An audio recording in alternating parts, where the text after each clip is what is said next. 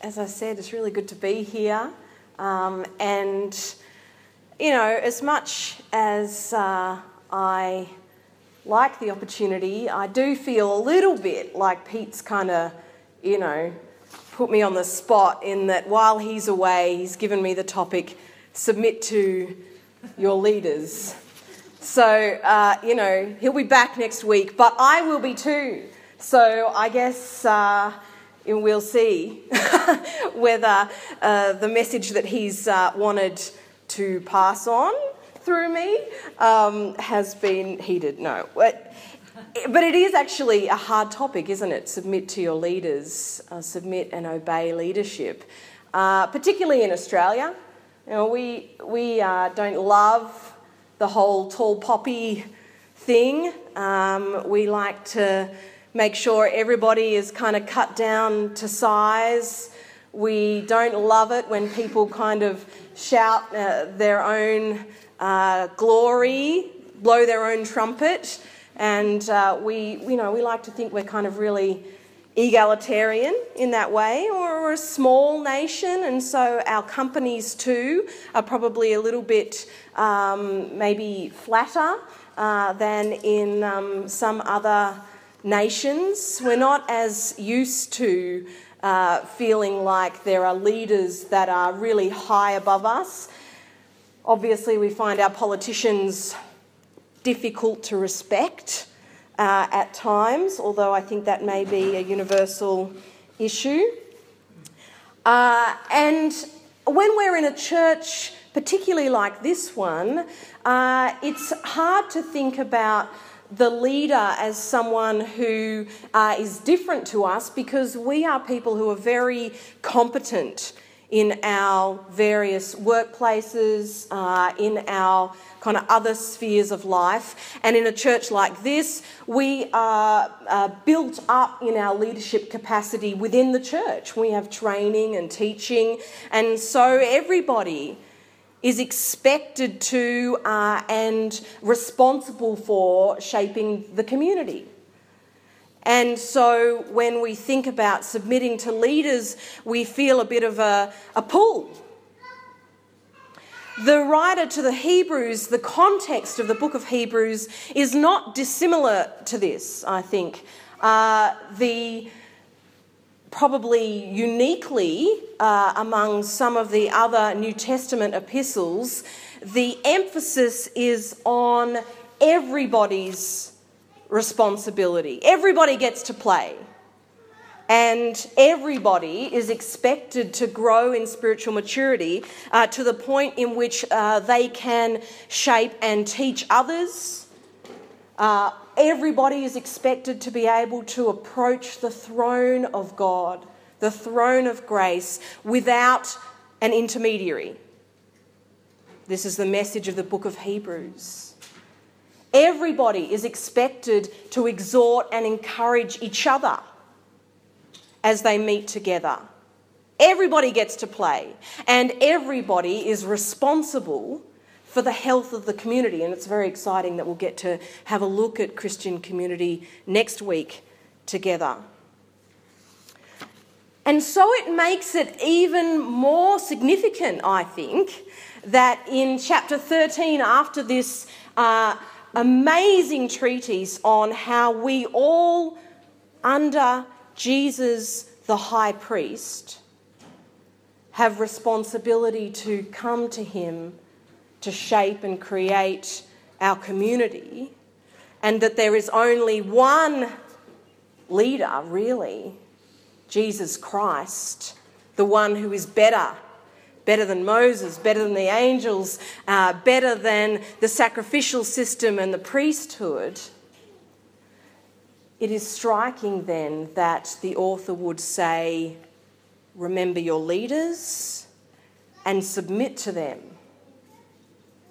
He's probably talking about two different groups here in the passage, and you're very welcome to kind of look along with me.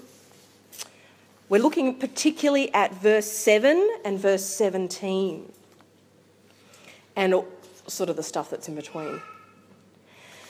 Remember your leaders who spoke the word of God to you. Consider the outcome of their way of life and imitate their faith. Jesus Christ is the same yesterday and today and forever. Probably in this setting and this verse, the author is referring to those who were the founders of this community, perhaps those who have already died, those who were their leaders of the past and who set the trajectory, the foundations for the beliefs and the practices which they are being called to hold on to throughout the previous 12 chapters. They, the ones who spoke the word of God to you, are to be remembered so that we might, that community might, hold fast to what they had received, that they might stay within the Jesus who is the same yesterday, today, and forever. Jesus has not changed. The message that they first came to hear has not changed, despite all the voices in their ears, in our ears. And so they are to remember them not only as teachers, but also as those who lived out that message. What did they see? What fruit was there in the lives of those who were there to begin with? And perhaps in this setting, they are those who have suffered for their faith. They are those who have, and we see earlier in the book of Hebrews, maybe experienced the confiscation, is that a word, of their possessions. Maybe they have experienced persecution. These are people who stood firm. And so leadership in that sense is a gift to us because it shows what it can do for you to hold fast throughout a lifetime. Now, not all of us have the privilege of knowing or experiencing that type of leadership. This is a reasonably young congregation. Some have come from other places. Some maybe have just come, this is your only experience of church. And so there are a couple of things that we can do if we don't have that. First of all, we can make sure that we are actually just getting to know the people that are around us. Are there people who have been Christians for longer than us in our midst? Most likely. Can we spend time with them? Can we ask them, what was it like for you when this tough thing happened? How did you make it? What did it mean when you had doubts about your faith? How did you keep going? The world has changed so much, even in the last 10 years, 20 years. What's that been like for you?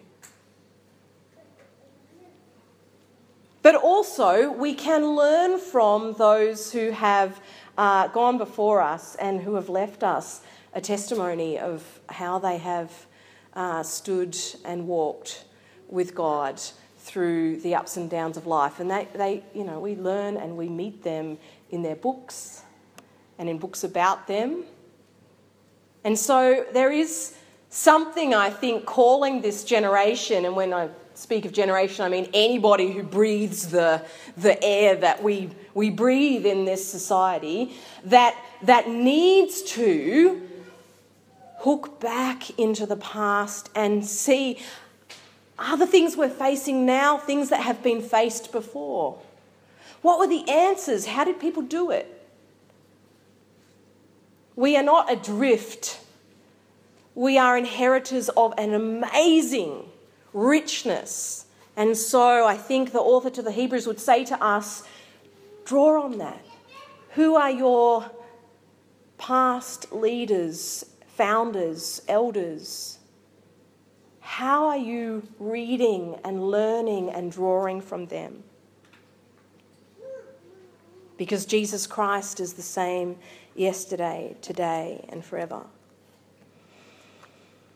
Well, he goes on to this little excursus. Do not be carried away by all kinds of strange teachings. It is good for our hearts to be strengthened by grace, not by eating ceremonial foods. And you can kind of see here a little glimpse into maybe what it is for these Christians to whom the letter is written, what the temptations are.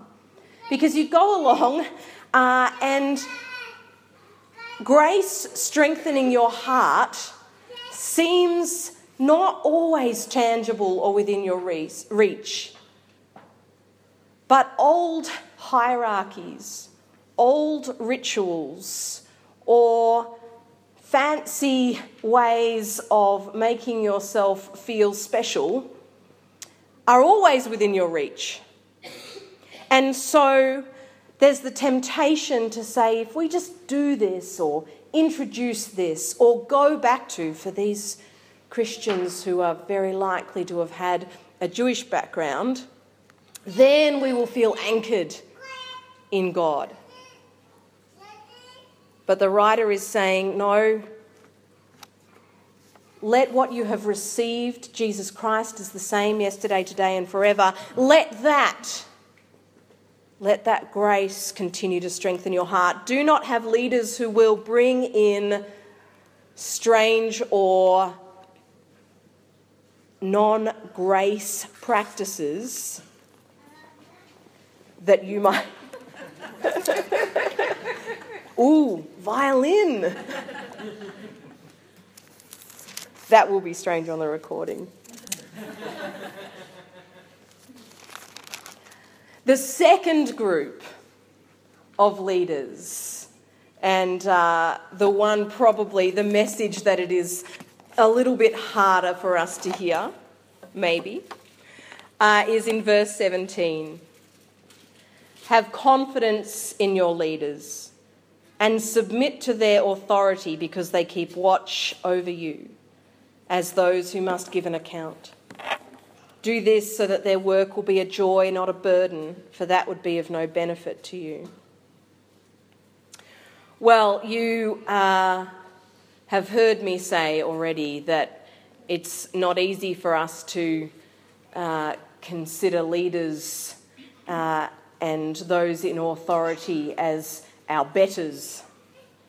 But in fact, there's a legitimate mistrust of leadership in this time of Royal Commission. And it is going to take years, decades, for those in Christian leadership and just the church in general to make any inroads into regaining that trust.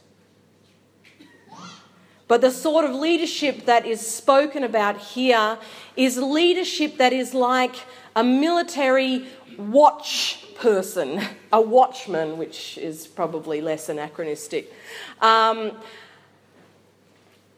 protection, for the sake of the good of the community. And so leadership here, those that keep watch over you as those who must give an account, is not a sort of leadership that prides itself on being better or exercising power, but that is given responsibility to watch over and protect and order the community for its good. Some years ago, we gave Phoebe a special present, and actually two. It was a rabbit lead. 2 rabbit leads, because we had 2 rabbits, and she was keen as mustard to walk those rabbits. Now, this is what you do, I guess, as a parent. You're like, it's never going to work. But she wants the leads, we'll get her the leads, we cannot tell her it's not going to work, she has to see for herself. Anyway, once you actually put these tiny lids on the rabbits who are unimpressed by this experience, you then put them on the ground, the rabbit, and you kind of, all right, let's go for a walk, let's do this thing. No, of course not. They either just hunker down, not moving, no way, they've got claws, and you're like, it's a tiny rabbit, but no. Or they just refuse to go in the direction that, you're leading them in. Excuse me. I had to go to the Year 11 formal at Ivanhoe Girls on Friday night, so I never thought I'd have to do that again, but here we are. Rabbits. You're trying to take them to the most beautiful grass. You're going to love it. You're going to sniff new smells. There's going to be some, it's going to be juicy. No, not interested. You can't tell them. You can't explain to them. There is no leading the rabbit. We're not rabbits. We're not rabbits. But sometimes we do not appreciate that leadership in the church is set there for our good. We hunker down or we go, no, I'm going that way. Sorry about that. We do not have the sense that the leader sits back and tries to look at the overall picture and say, how can each one of these members be brought to the new smells and the juiciest grass? How can I keep them away from things that will be unhelpful and destructive to their faith? How can I take all this body? How can we, as a body, move to the best pastures? And that is the sort of leadership that is being described, and that we are called to say, okay, do you know what? I thought the best grass was over there, but I'll go with it. All right. And in fact, I'm not even going to pull too hard, because maybe you're seeing something that I don't see. Maybe it's just part of being in this community, and I'm going to find that it brings good to me. 1 Corinthians 16, 15 to 16 describes leadership in a really similar way. You know, says Paul, that the household of Stephanas were the first converts in Achaia, and they have devoted themselves to the service of the Lord's people. I urge you, brothers and sisters, to submit to such people and to everyone who joins in the work and labours at it. In 1 Thessalonians 5, now we ask you, brothers and sisters, to respect those who work hard among you, who are over you in the Lord and who admonish you. Hold them in the highest regard in love because of their work. Live in peace with one another. The leadership that is being described and that we are to submit to and obey is leadership that is working hard for the good of the community. And it's not just Peter. It's all those who exercise leadership and influence in home groups, leading services, leading children's ministry, all kinds. And how do we do that? We encourage, we agree, we listen, we turn up, we join in.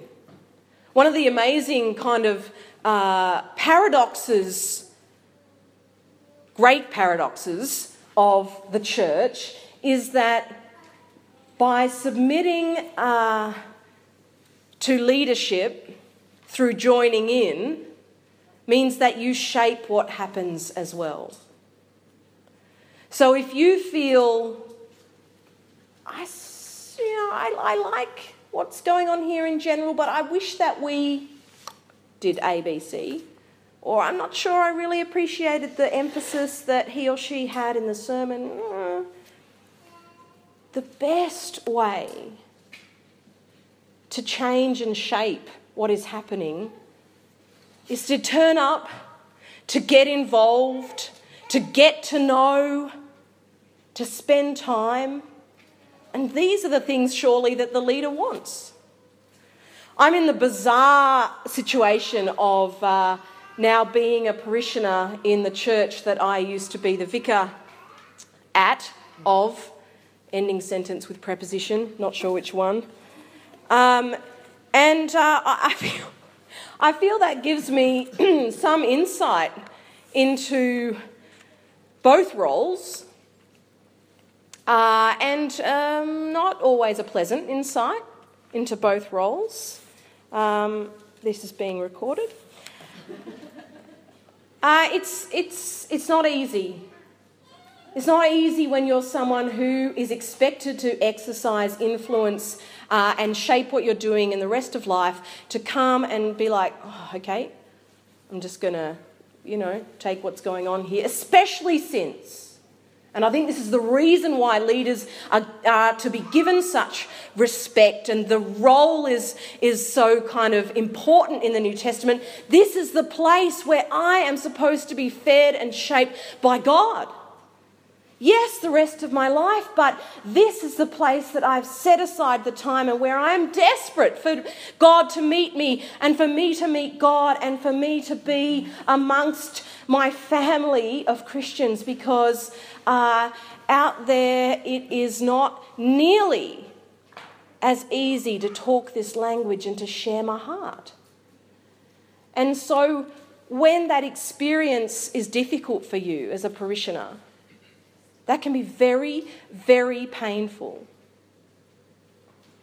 So how do you dissent?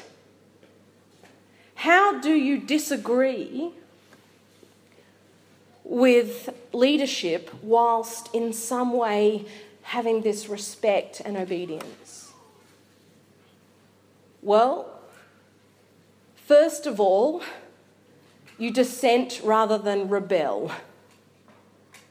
Rebellion is gathering people with you against someone or something. And dissent is coming to that someone or engaging with that something, with the scriptures, with your experience, with your heart, with your prayers. Talking, meeting, saying, in what way is the decision that you've made, Mr. or Ms. Leader, for the good of this community? I want to know your perspective, and I'm not feeling it's for my good, and I'd like you to know why. Because this is the call for the leader. And if he or she has made a decision that you feel is not actually helping your relationship with God, not just because you didn't love that last song, although for some people music is very deeply connected to their relationship with God. You bring that.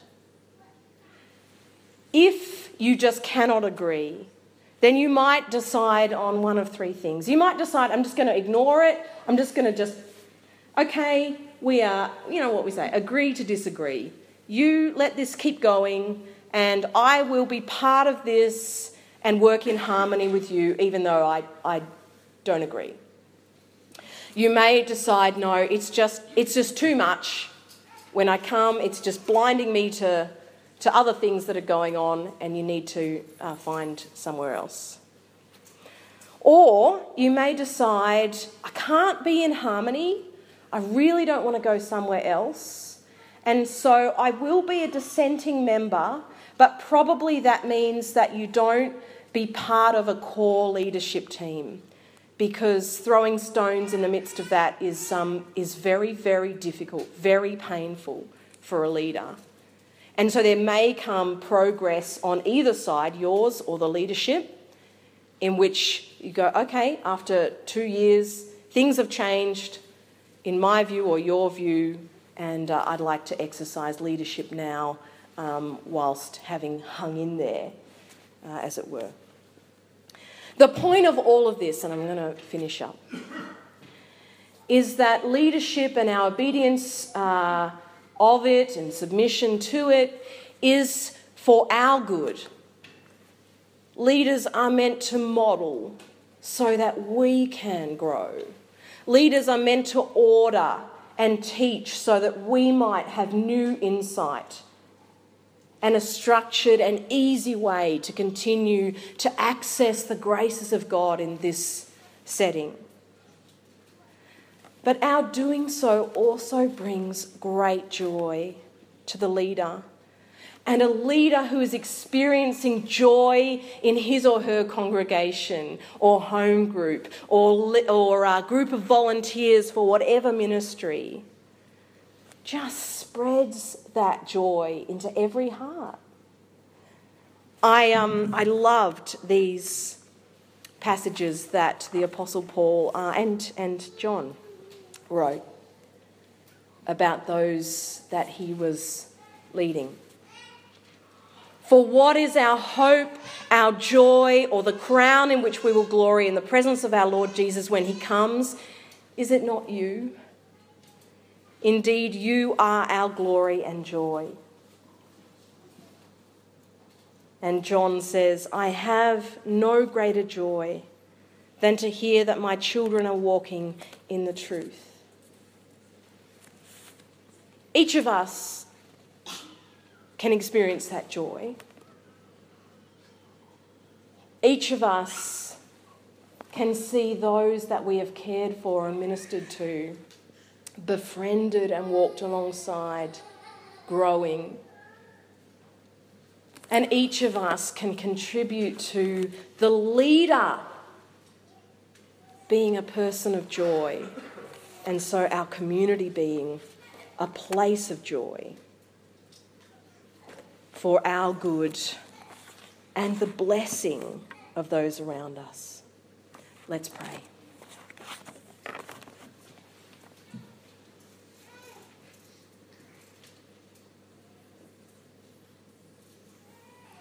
Lord Jesus, you are the same yesterday, today, and forever. Return us to our first love, you. Guide our hearts to bring joy to those who work and serve, that you would be glorified.